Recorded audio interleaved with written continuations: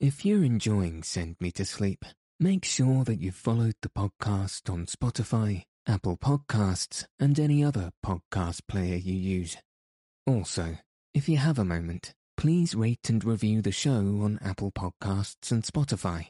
All of this really helps the show reach new listeners, and you never know, your review may convince someone to listen and lead them to a good night's rest, which I hope you all agree is worth sharing. Thanks so much for your listenership and support. Good evening. In this episode, I'll be reading Part 2, How It Was Found, from A Modern Cinderella by Louisa May Alcott. So let your eyes fall heavy, and your breath soften, as we settle in for a peaceful night's sleep. Summer ripened into autumn, and something fairer than her nature was the counterpart of the hillside grove, where as a child she had read her fairy tales, and now as a woman turned the first pages of a more wondrous legend still. Lifted above the many-gabled roof, yet not cut off from the echo of human speech, the little grove seemed a green sanctuary, fringed about with violets and full of summer melody and bloom. Gentle creatures haunted it, and there was none to make afraid. Wood pigeons cooed, and crickets chirped their shrill roundelays. Anemones and lady ferns looked up from the moss that kissed the wanderer's feet. Warm airs were all afloat, full of vernal odours for the grateful sense. Silvery birches shimmered like spirits of the wood. Larches gave their green tassels to the wind, and pines made airy music, sweet and solemn. As they stood looking heavenward through the veils of summer sunshine or shrouds of wintry snow, Nan never felt alone now in this charmed wood, for when she came into its precincts, once so full of solitude, all things seemed to wear on one shape. Familiar eyes looked at her from the violets in the grass. Familiar words sounded in the whisper of the leaves. Grew conscious that an unseen influence filled the air with new delights, and touched earth and sky with a beauty never seen before. Slowly these Mayflowers budded in her maiden heart. Rosily they bloomed, and silently they waited till some lover of such lowly herbs should catch their fresh aroma, should brush away the fallen leaves, and lift them to the sun. Though the eldest of the three, she had long been overtopped by the more aspiring maids.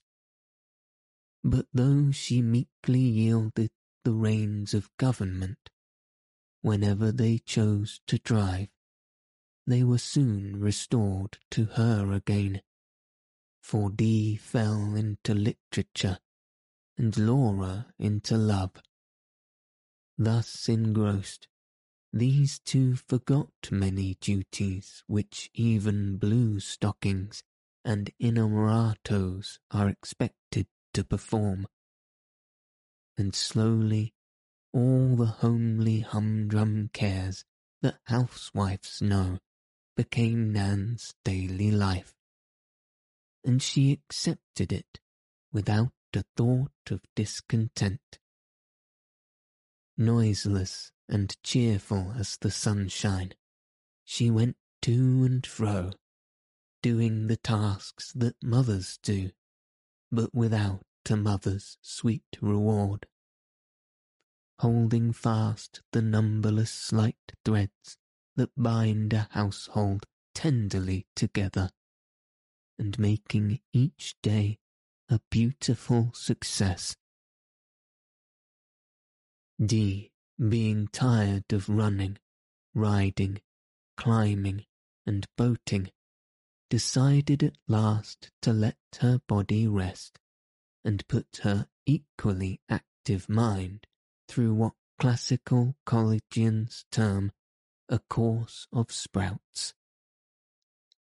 Having undertaken to read and know everything, she devoted herself to the task with great energy, going from Sioux to Swedenborg with perfect impartiality, and having different authors as children have sundry distempers, being fractious while they lasted, but all the better for them when once over.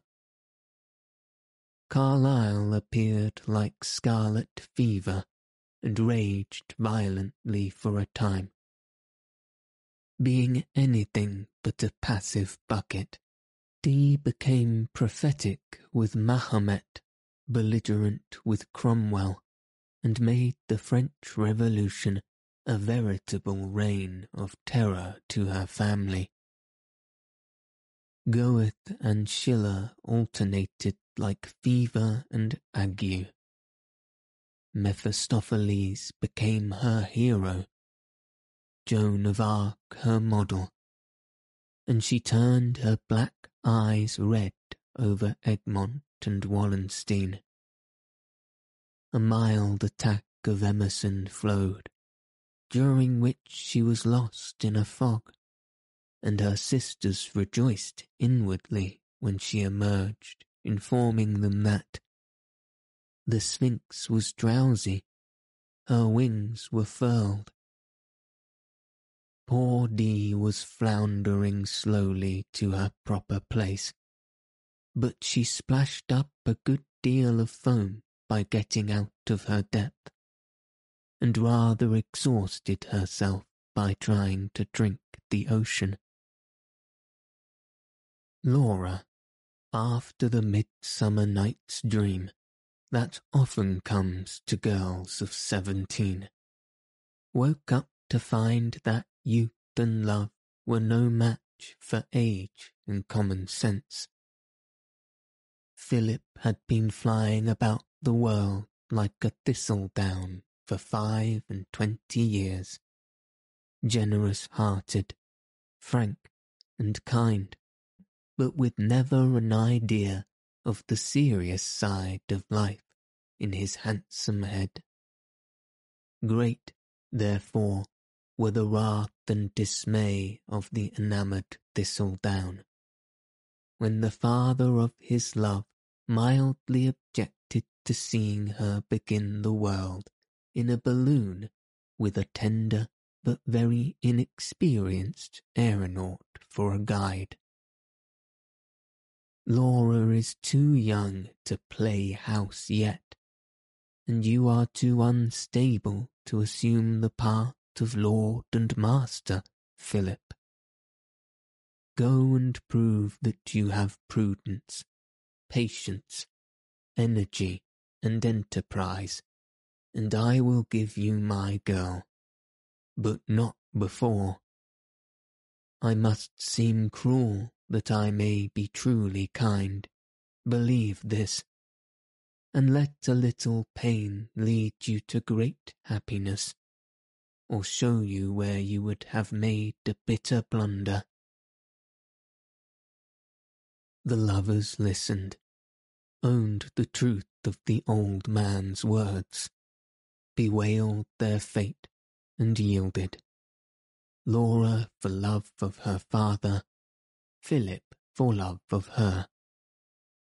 he went away to build a firm foundation for his castle in the air, and Laura retired into an invisible convent, where she cast off the world and regarded her sympathizing sisters through a grate of superior knowledge and unshareable grief.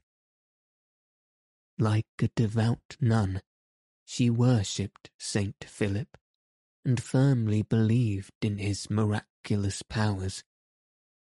She fancied that her woes set her apart from common cares, and slowly fell into a dreamy state, professing no interest in any mundane matter, but the art that first attracted Philip.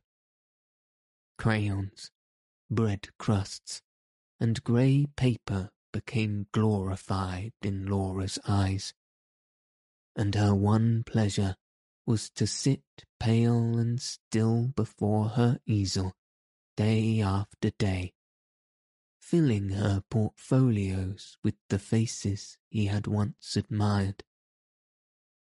Her sisters observed that every Bacchus, piping faun, or dying gladiator bore some likeness to a comely countenance that heathen god or hero never owned, and seeing this, privately rejoiced that she had found such solace in her grief.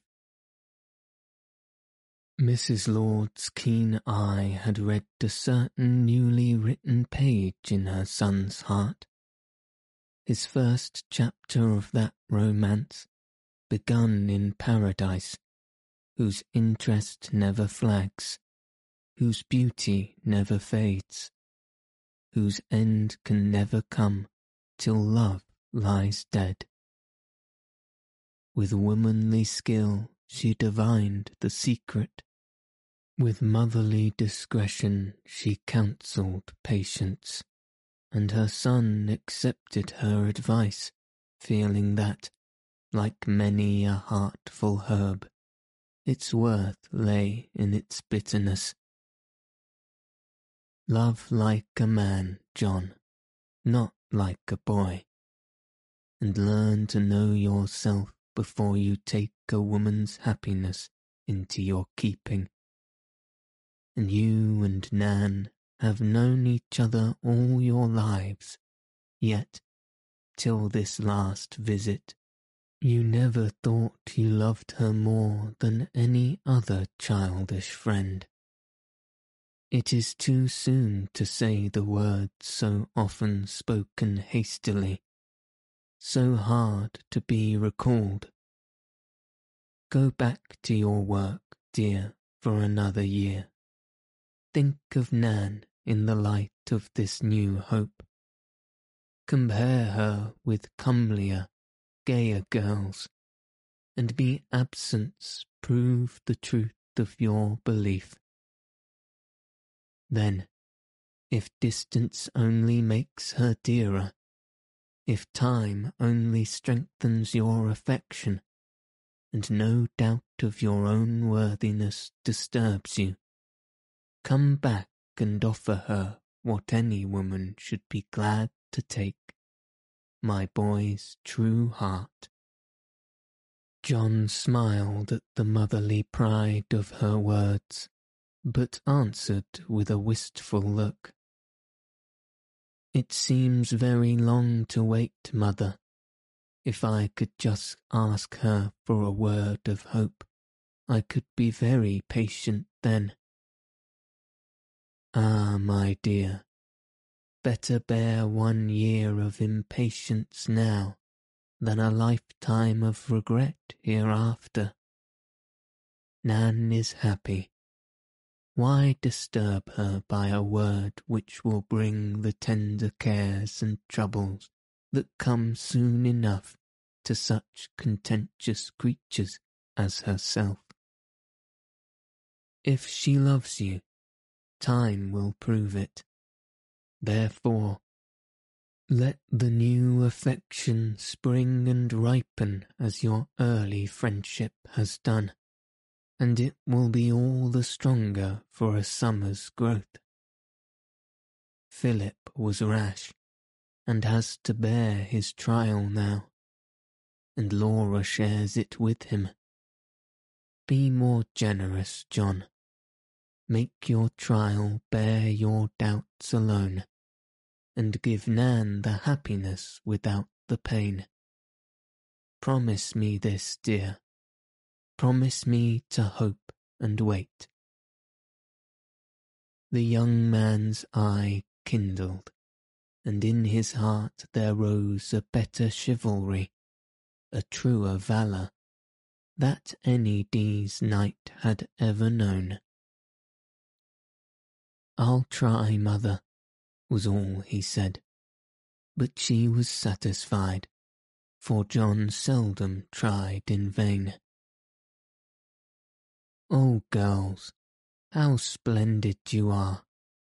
It does my heart good to see my handsome sister in their best array, cried Nan, one mild October night, as she put the last touches to certain airy raiment fashions by her own skilful hands, and then fell back to survey the grand effect. Dee and Laura were preparing to assist at an event of the season, and Nan, with her own locks fallen on her shoulders, for want of sundry combs, prompted to her sisters' heads, and her dress in unwonted disorder, for lack of the many pins extracted in exciting crises of the toilet, hovered like an affectionate bee about two very full-blown flowers. Laura looks like a cool Undine, with the ivy wreaths in her shining hair, and Dee has illuminated herself to such an extent with those scarlet leaves that I don't know what great creature she resembles most, said Nan, beaming with sisterly admiration. Like Juno, Zenobia, and Cleopatra simmered into one, with a touch of Xantippe by way of spice. But, to my eye, the finest woman of the three is the dishevelled young person embracing the bedpost, for she stays at home herself, and gives her time and taste to making homely people fine, which is a waste of good material and an imposition on the public. As Dee spoke, both the fashion plates looked affectionately at the grey-gowned figure, but being works of art, they were obliged to nip their feelings in the bud, and reserve their caresses till they returned to common life. Put on your bonnet, and we'll leave you at Mrs. Lord's on our way. It will do you good, Nan, and perhaps there may be news from John, added Dee, as she bore down upon the door like a man of war under full sail. Or from Philip, sighed Laura, with a wistful look. Whereupon Nan persuaded herself that her strong inclination to sit down was owing to want of exercise, and the heaviness of her eyelids a freak of imagination. So, speedily smoothing her ruffled plumage, she ran down to tell her father of the new arrangement. Go, my dear, by all means. I shall be writing, and you will be lonely if you stay. But I must see my girls, for I caught glimpses of certain surprising phantoms flitting by the door. Nan led the way, and the 2 pyramids revolved before him with the rapidity of lay figures, much to the good man's edification, for with his fatherly pleasure there was mingled much mild wonderment at the amplitude of array. Yes, I see my geese are really swans, though there is such a cloud between us that I feel a long way off, and hardly know them. But this little daughter is always available, always my cricket on the hearth. As he spoke, her father drew Nan closer, kissed her tranquil face, and smiled contently. Well, if ever I see pictures, I see 'em now, and I declare to goodness it's an interestin' and placatin' every bit. Miss D, with all them bows in her head, looks like the Queen of Sheby. When she went a visitin' what's-his-name, and if Miss Laura ain't as sweet as Lally Baster figure, I should like to know what is. In her enthusiasm, Sally gambolled about the girls, flourishing her milk-pan like a modern Miriam, about to sound her timbrel for excess of joy. Laughing merrily, the 2 Mont Blancs bestowed themselves in the family ark. Nan hopped up beside Patrick and Solon, roused from his lawful slumbers, morosely trundled them away. But, looking backwards with a last good night, Nan saw her father still standing at the door with smiling countenance, and the moon falling like a benediction on his silver hair. Betsy shall go up the hill with you, my dear, and here's a basket of eggs for your father. Give him my love, and be sure you let me know the next time he's poorly, Mrs. Lord said, when her guest rose to depart after an hour of pleasant chat. But Nan never got the gift, for, to her great dismay, her hostess dropped the basket with a crash and flew across the room to meet a tall shape pausing in the shadow of the door. There was no need to ask who the newcomer was, for, even in mother's arms, John looked over her shoulder with an eager nod to Nan, who stood among the ruins with never a sign of weariness in her face, nor the memory of a care at her heart, for they all went out when John came in. Now tell us how and why and when you came. Take off your coat, my dear, and here are your old slippers. Why didn't you let us know you were coming so soon? How have you been, and what makes you so late tonight? Betsy, you needn't put on your bonnet.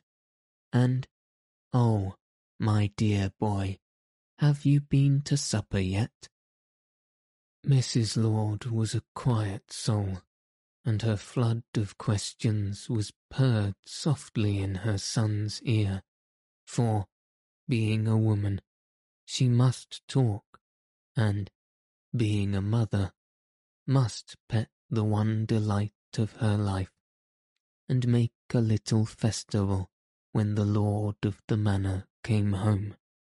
A whole drove of fatted calves were metaphorically killed, and a banquet appeared with speed.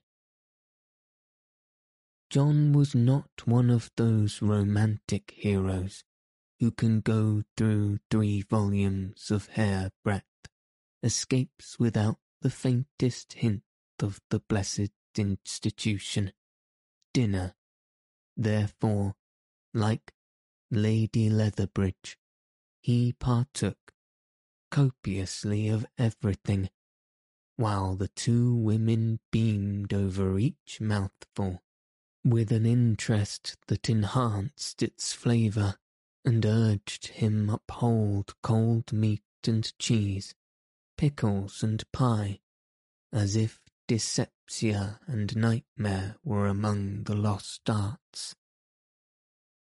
Then he opened his budget of news and fed them.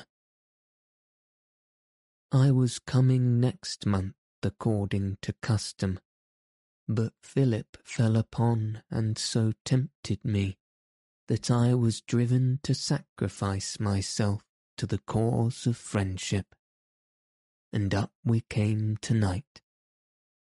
He would not let me come here till we had seen your father, Nan, for the poor lad was pining for Laura, and hoped his good behaviour for the past year would satisfy his judge and secure his recall.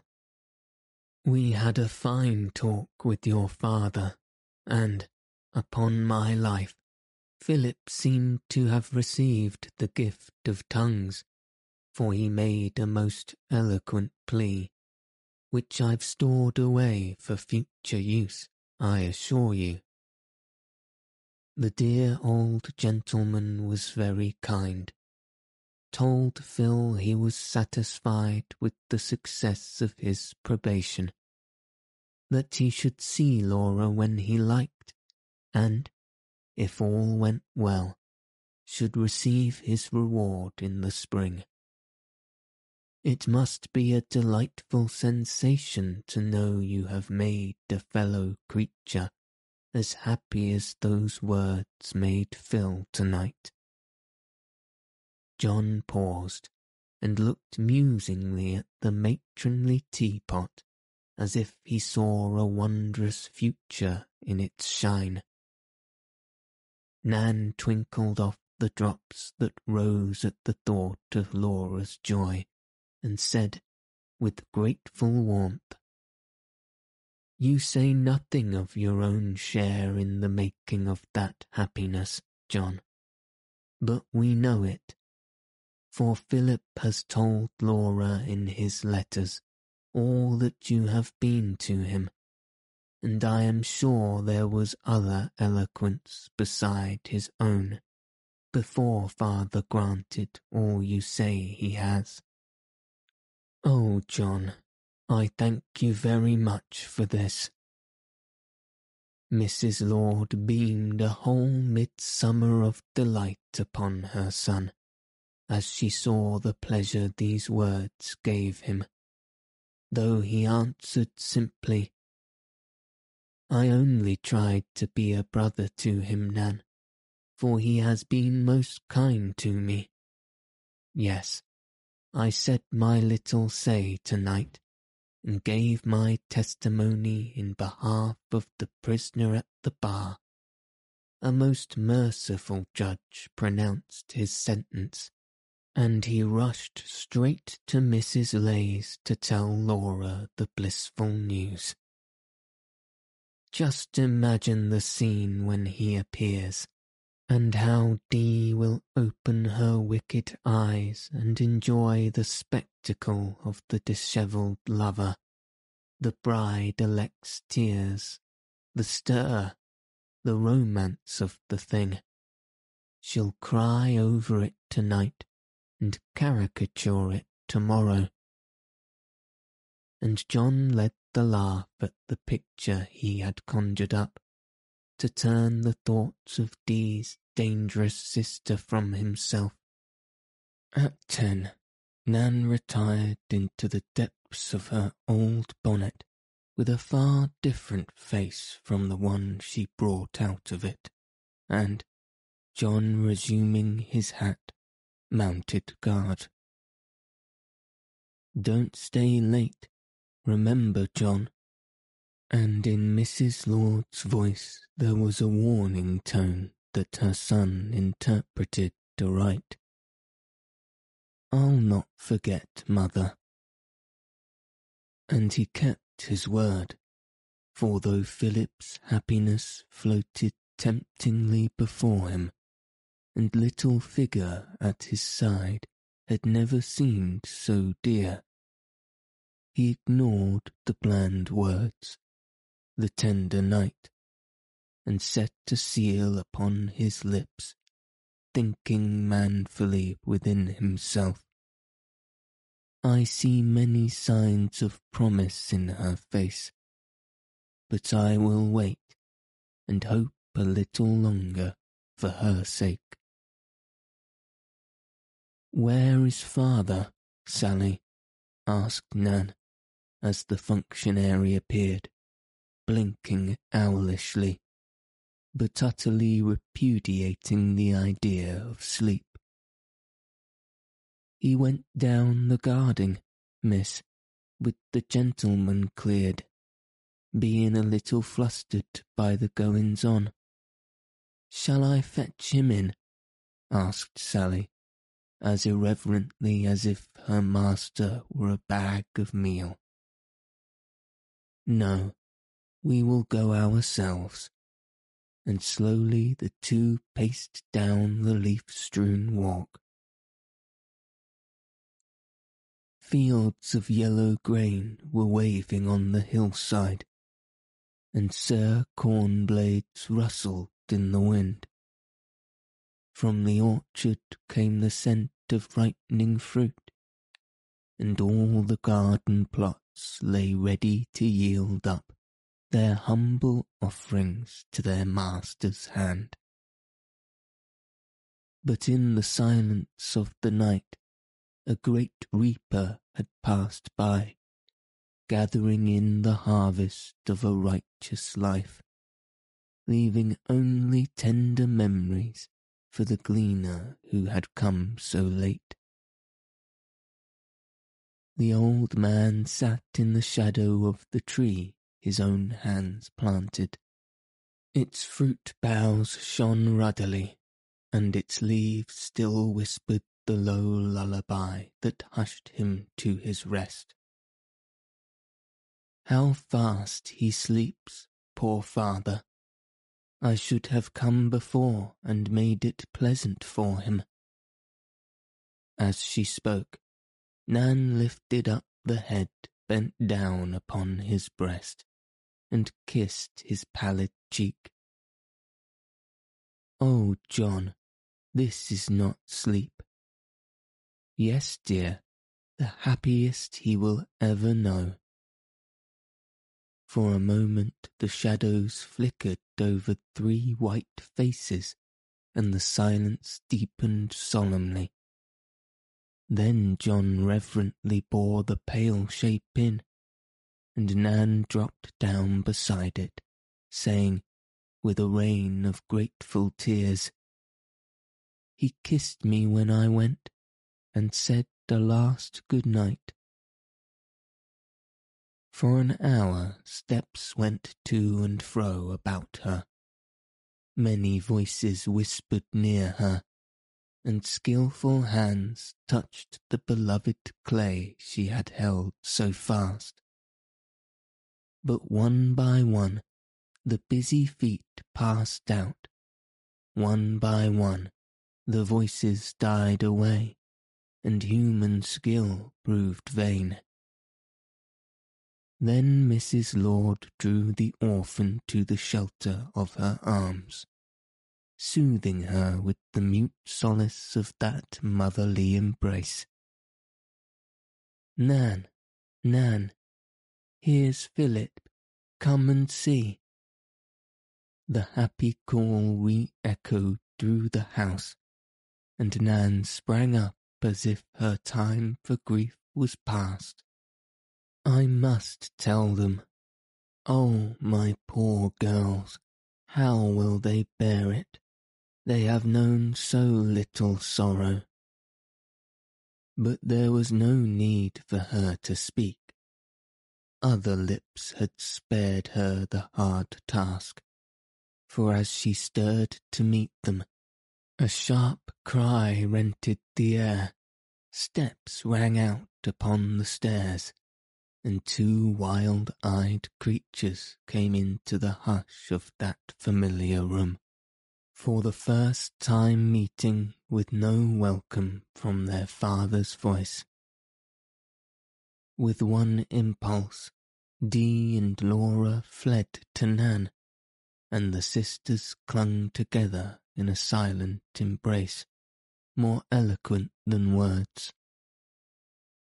John took his mother by the hand and led her from the room, closing the door upon the sacredness of grief. Yes, we are poorer than we thought, but when everything is settled, we shall get on very well. We can let a part of this great house and live quietly together until spring. Then Laura will be married, and Dee can go on their travels with them, as Philip wishes her to do. We shall be cared for, so never fear for us, John. Nan said this as her friend parted from her a week later, after the saddest holiday he had ever known.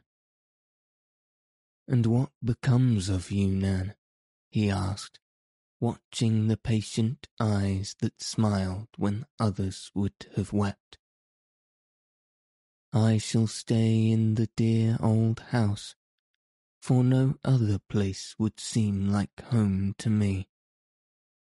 I shall find some little child to love and care for, and be quite happy till the girls come back and want me." John nodded wisely as he listened, and went away prophesying with himself. She shall find something more than a child to love, and, God willing, shall be very happy till the girls come home and cannot have her. Nan's plan was carried into effect. Slowly the divided waters closed again, and the three fell back into their old life. But the touch of sorrow drew them closer, and, though invisible, a beloved presence still moved among them. A familiar voice still spoke to them in the silence of their soft hearts. Thus the soil was made ready, and in the depth of winter the good seed was sown, was watered with many tears, and soon sprang up green with a promise of a harvest for their after years. Dee and Laura consoled themselves with their favourite employments, unconscious that Nan was growing paler, thinner, and more silent as the weeks went by, till one day she dropped quietly before them, and it suddenly became manifest that she was utterly worn out with many cares and the secret suffering of a tender heart, bereft of the paternal love which had been its strength and stay.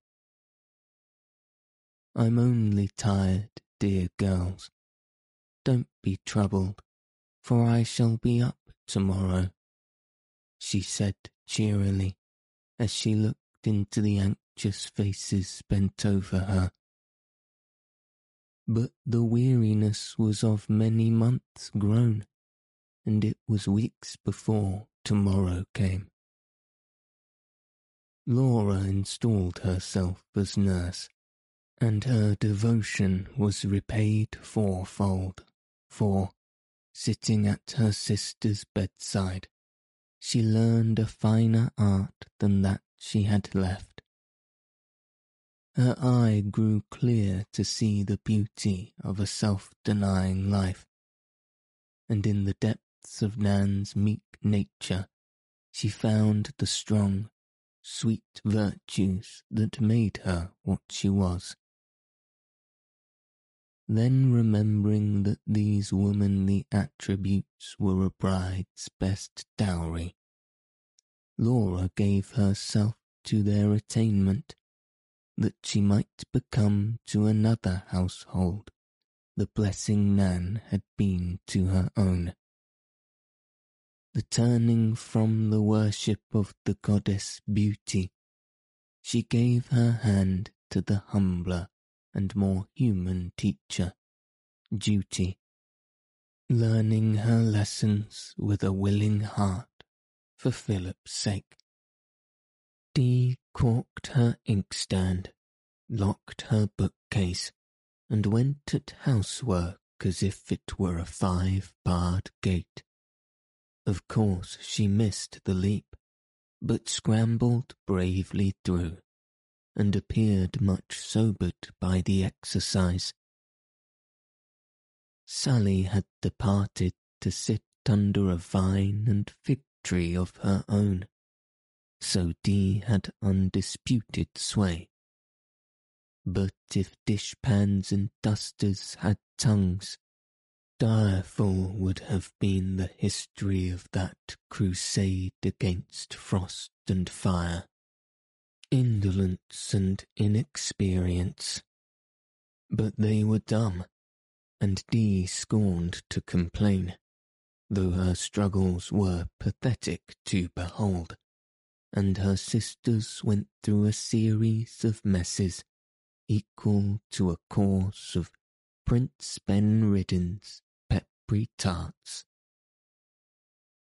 Reality turned romance out of doors, for, unlike her favourite heroines in Satin and Tears, or Helmet and Shield, Dee met her fate in a big checked apron and dust cap. Wonderful to see.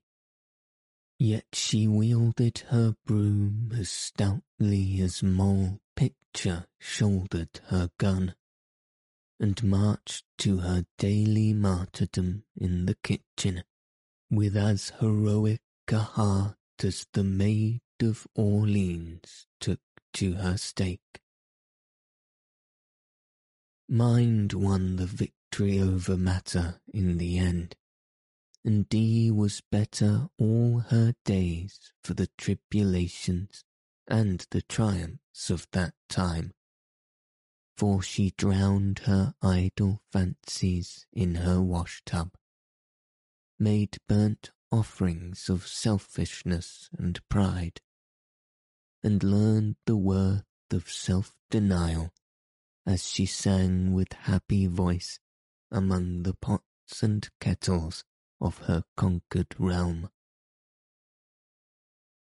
Nan thought of John, and in the stillness of her sleepless nights prayed heaven to keep him safe, and make her worthy to receive, and strong enough to bear, the blessedness or pain of love. Snow fell without, and keen winds howled among the leafless elms, but herbs of grace were blooming beautifully in the sunshine of sincere endeavour, and this dreariest season proved the most fruitful of the year, for love taught Laura, labour chastened Dee, and patience fitted Nan for the blessing of her life. Nature, that stillest yet most diligent of housewives, began at last that spring cleaning which she makes so pleasant that none find the heart to grumble as they do when other matrons set their premises adust.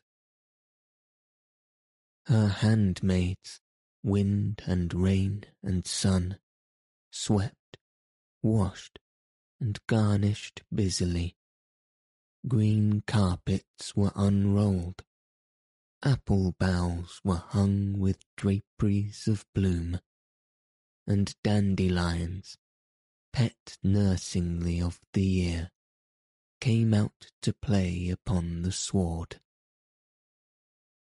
From the south returned that opera troupe whose manager is never in despair, whose tenor never sulks, whose prima donna never fails, and in the orchard bona fide manatees were held, to which buttercups and clovers crowded in their prettiest spring hats, and verdant young blades twinkled their dewy lorgnettes, and they bowed and made way for the floral bells. May was bidding June good morrow, and the roses were just dreaming that it was almost time to wake, when John came again into the quiet room, which now seemed the Eden that contained his Eve. Of course there was a jubilee, but something seemed to have befallen the whole group, for never had they appeared in such odd frames of mind. John was restless and wore an excited look, most unlike his usual serenity of aspect. Nan, the cheerful, had fallen into a well of silence, and was not to be extracted by any hydraulic power, though she smiled like the June sky overhead. These peculiarities were out in full force, and she looked as if she would go off like a torpedo at a torch. But through all her moods there was a half-triumphant, half-remorseful expression in the glance she fixed on John. And Laura, once so silent, now sang like a blackbird as she flitted to and fro. But her fitful song was always, "Philip, my king." John felt that there had come a change upon the three, and silently divined whose unconscious influence had wrought the miracle. The embargo was off his tongue, and he was in a fever to ask that question which brings a flutter to the stoutest heart. But though the man had come, the hour had not. So by way of steadying his nerves, he paced the room, pausing often to take notes of his companions, and each pause seemed to increase his wonder and content. He looked at Nan. She was in her usual place, the rigid little chair she loved, because it once was large enough to hold the curly-headed playmate and herself. The old work-basket was at her side, and the battered thimble busily at work, but her lips wore a smile they had never worn before. The colour of the unblown roses touched her cheek, and her downcast eyes were full of light. He looked at Dee. The inevitable book was on her knee, but its leaves were uncut.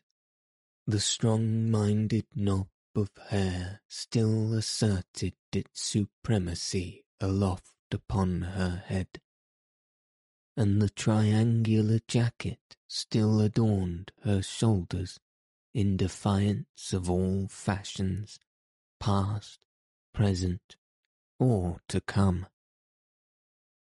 but the expression of her brown countenance had grown softer. Her tongue had found a curb, and in her hand lay a card with Potts, Kettle and Co. inscribed thereon, which she regarded with never a scornful word for the Co. He looked at Laura.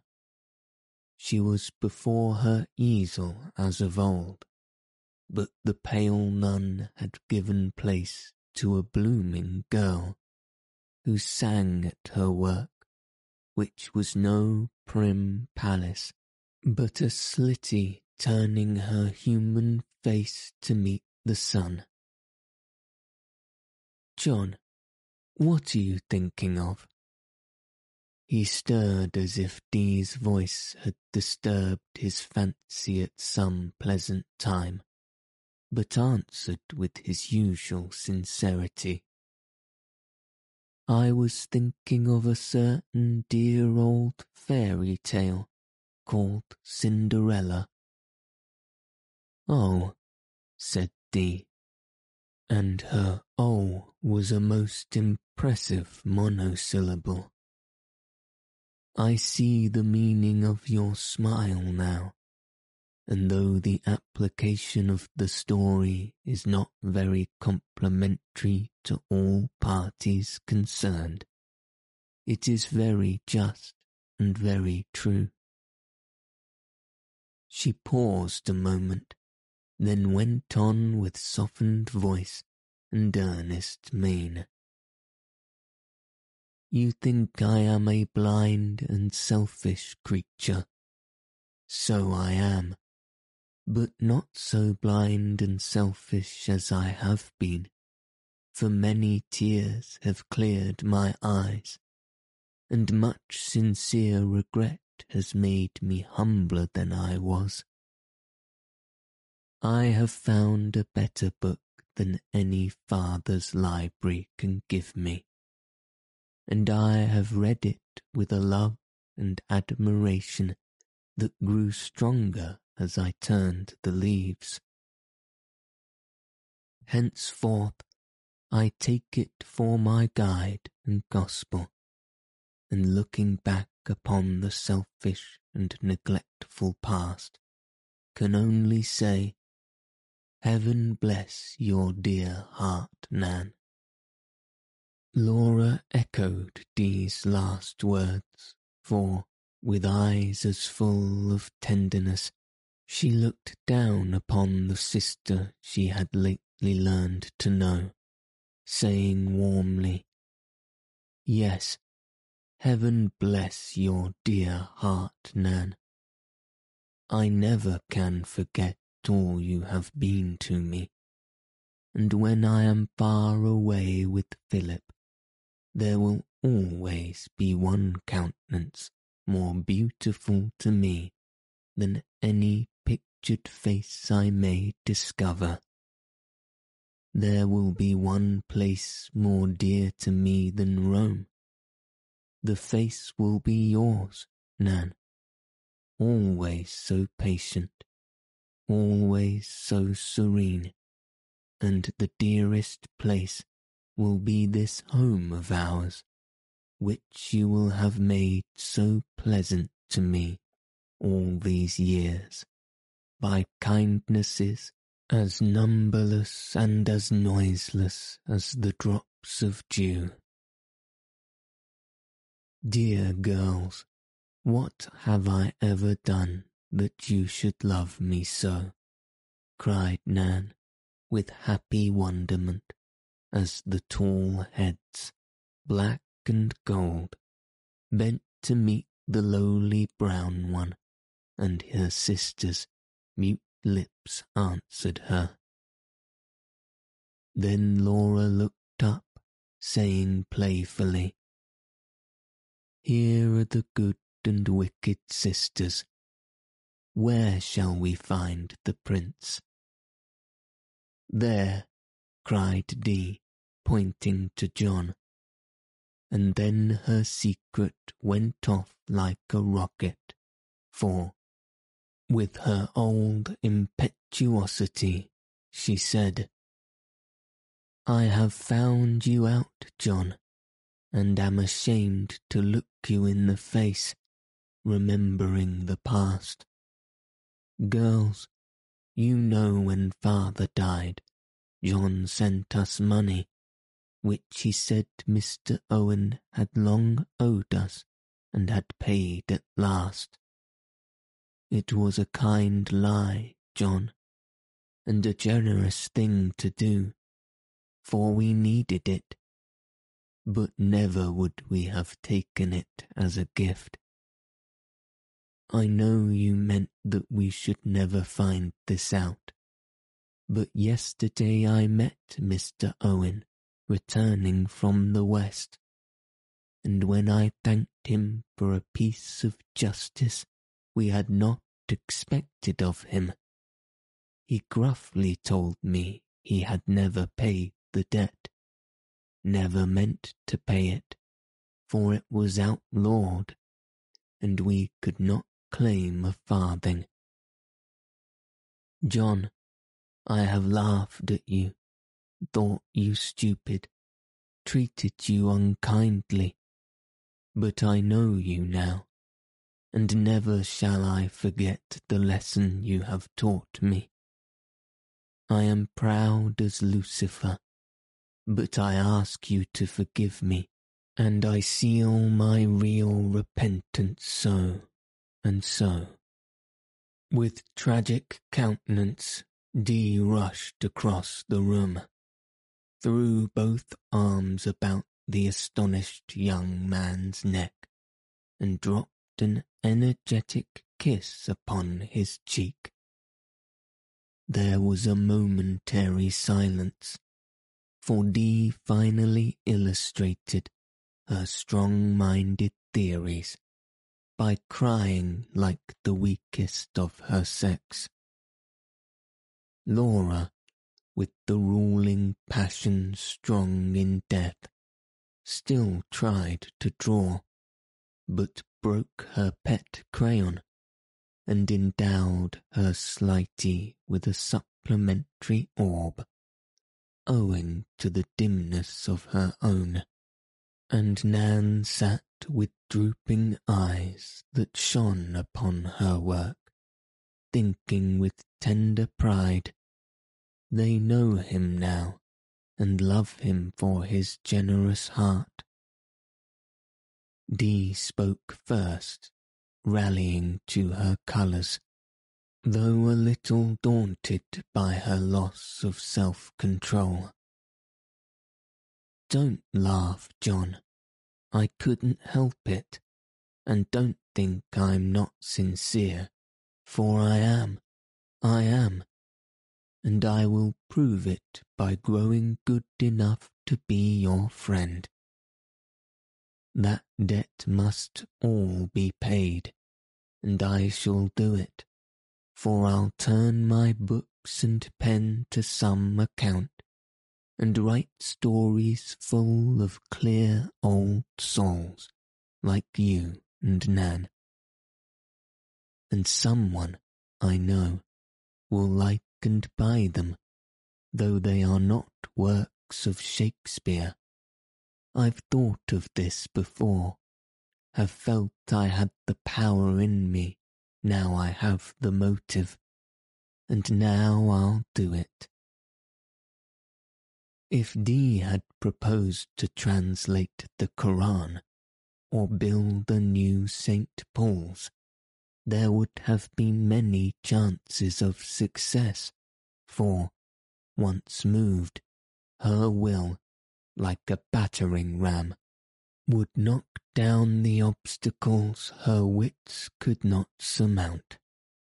John believed in her most heartily, and showed it, as he answered, looking into her resolute face, I know you will, and yet make us very proud of our chaos, Dee. Let the money lie, and when you have a fortune, I'll claim it with enormous interest, but believe me, I feel already doubly repaid by the esteem so generously confessed, so cordially bestowed, and can only say, as we used 2 years ago, now let's forgive and so forget. But proud Dee would not let him add to her obligation, even by returning her impetuous salute. She slipped away, and shaking off the last drops, answered with a curious mixture of old freedom and new respect. No more sentiment, please, John. We know each other now, and when I find a friend, I never let him go. We have smoked the pipe of peace, so let us go back to our wigwams and bury the feud. Where were we when I lost my head, and what were we talking about?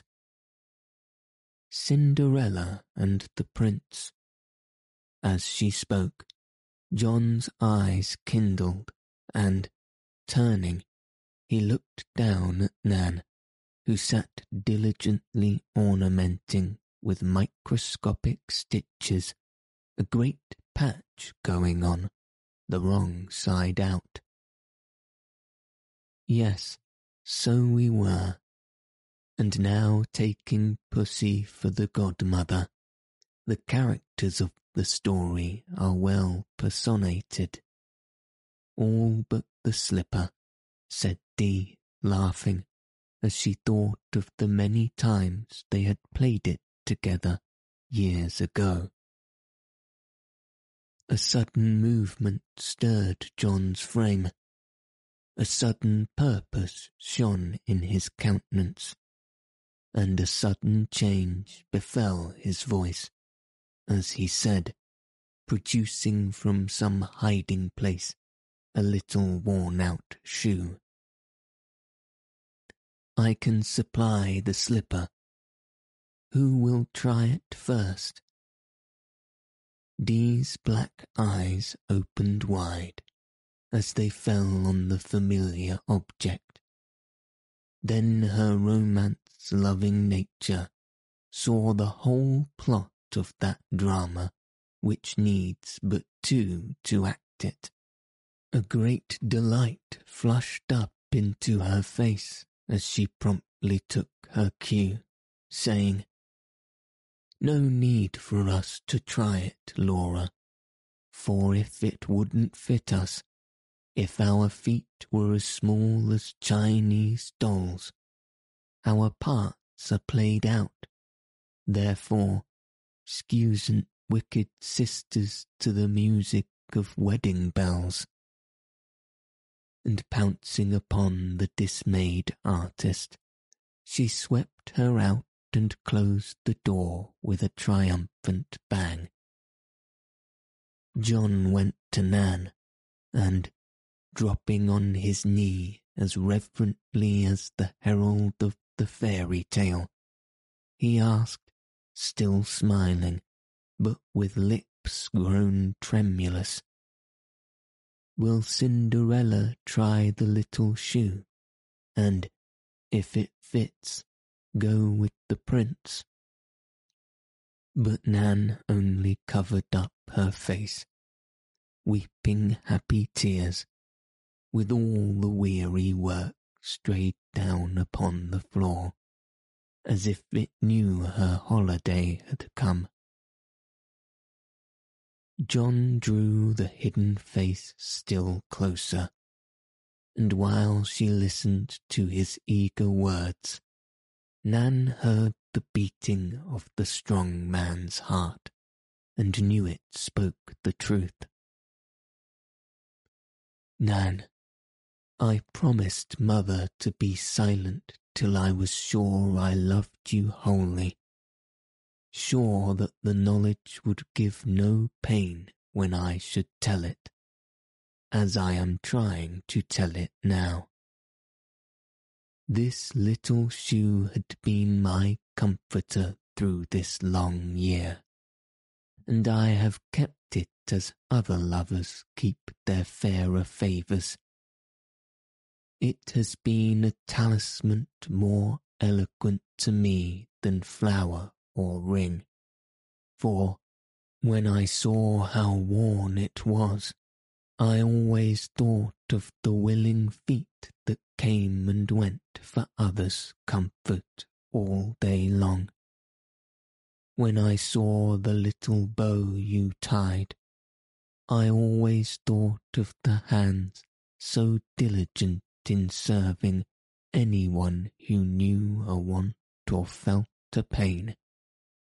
And when I recalled the gentle creature who had worn it last, I always saw her patient, tender, and devout, and tried to grow more worthy of her, that I might one day dare to ask if she would walk beside me all my life and be my angel in the house.